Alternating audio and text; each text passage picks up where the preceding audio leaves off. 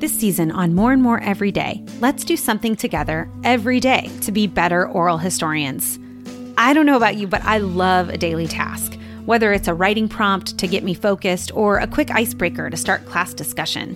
I love short, easy challenges. That's why this season's 10-minute or so episodes will feature experts, like-minded colleagues, resources, and things I'm learning along the way. But each episode will also end with a prompt, something you and I can do that day to improve our skills as oral historians. I'm your host, Summer Sherland. Let's do this.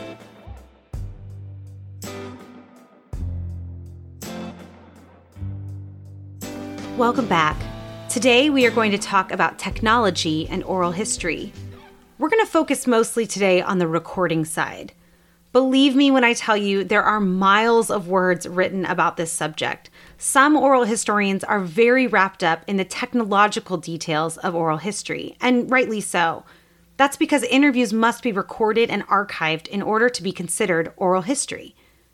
Typically, notes, email exchanges, and memories from a conversation, those don't really constitute as sufficient documentation for traditional oral history. Those kinds of methods are better aligned with more of a journalistic interview approach. The Oral History Association further explains this distinction.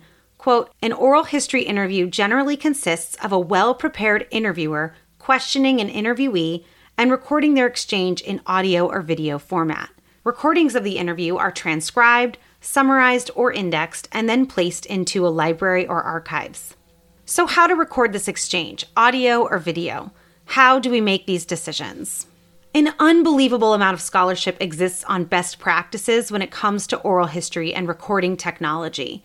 In his groundbreaking book, Doing Oral History, Donald Ritchie addressed questions like where to place the recorder and what happens if the recorder stops while the narrator is talking.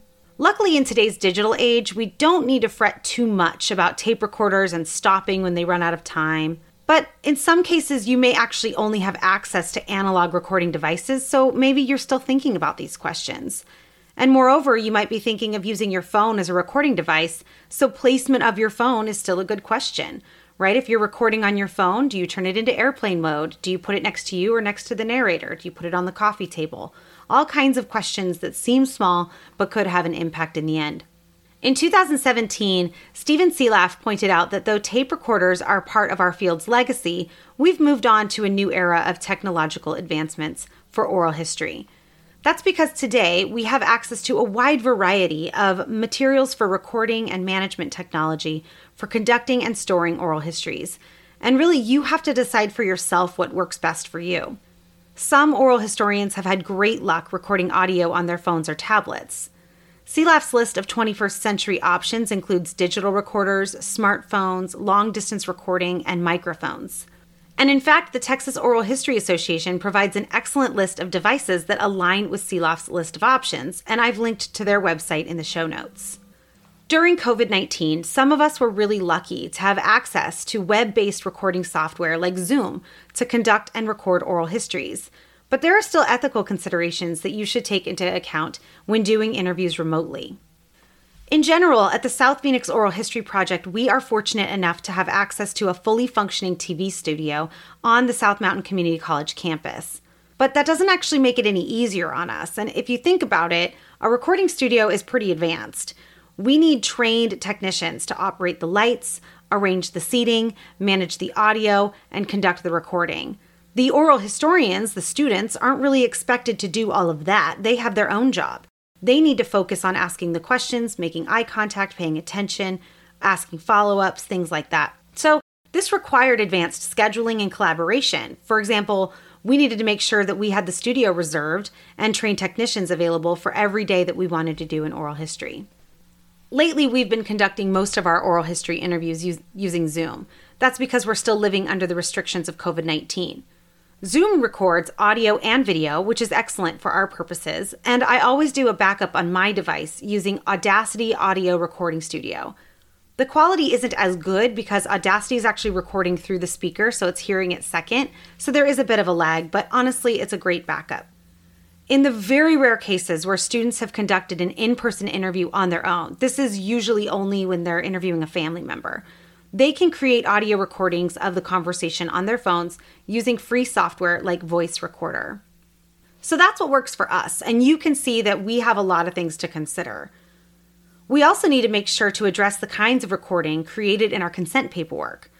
So perhaps a narrator is more comfortable with audio recording but not video. We have to take all of that into account when we design our projects. In some cases, recording technology is covered right away. In some cases of training, right? If you were taking a different training, you may have covered this already. Recording technology might be something discussed very early on in the training. There are plenty of books and websites that address how to tape the interview or record the interview up front. But for us, we place a premium on research and preparation as well as contextual awareness, which is why I've left the recording technology episode off until this point.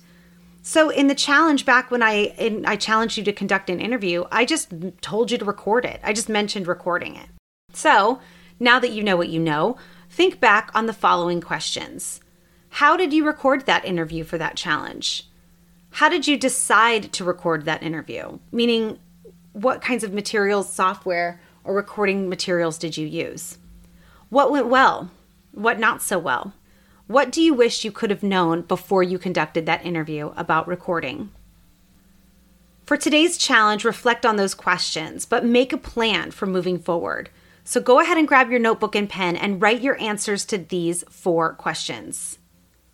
1. What kind of recording, audio or video, works best for your purposes and why? 2. What kind of recording technology do you already have access to? And what additional technology do you need to get access to and why? 3. Who do you need to reach out to for coordination, collaboration, training, or resources? And 4. What kind of storage will you need for the recordings as you plan to continue your interviews? Think these things over and share your responses with us at SMCC History, #MoreAndMoreEveryday. Tomorrow, we'll talk about technology with regard to storage. See you next time. We want to hear from you. Tell us how you did today at SMCC History. Use the #MoreAndMoreEveryday on Instagram and Twitter. Our email is historysouthmountain@gmail.com, and I hope you follow us, write a review, or suggest us to a colleague. More and More Every Day is brought to you by the South Phoenix Oral History Project at South Mountain Community College in partnership with the Southwest Oral History Association. Music by Noah Gattel.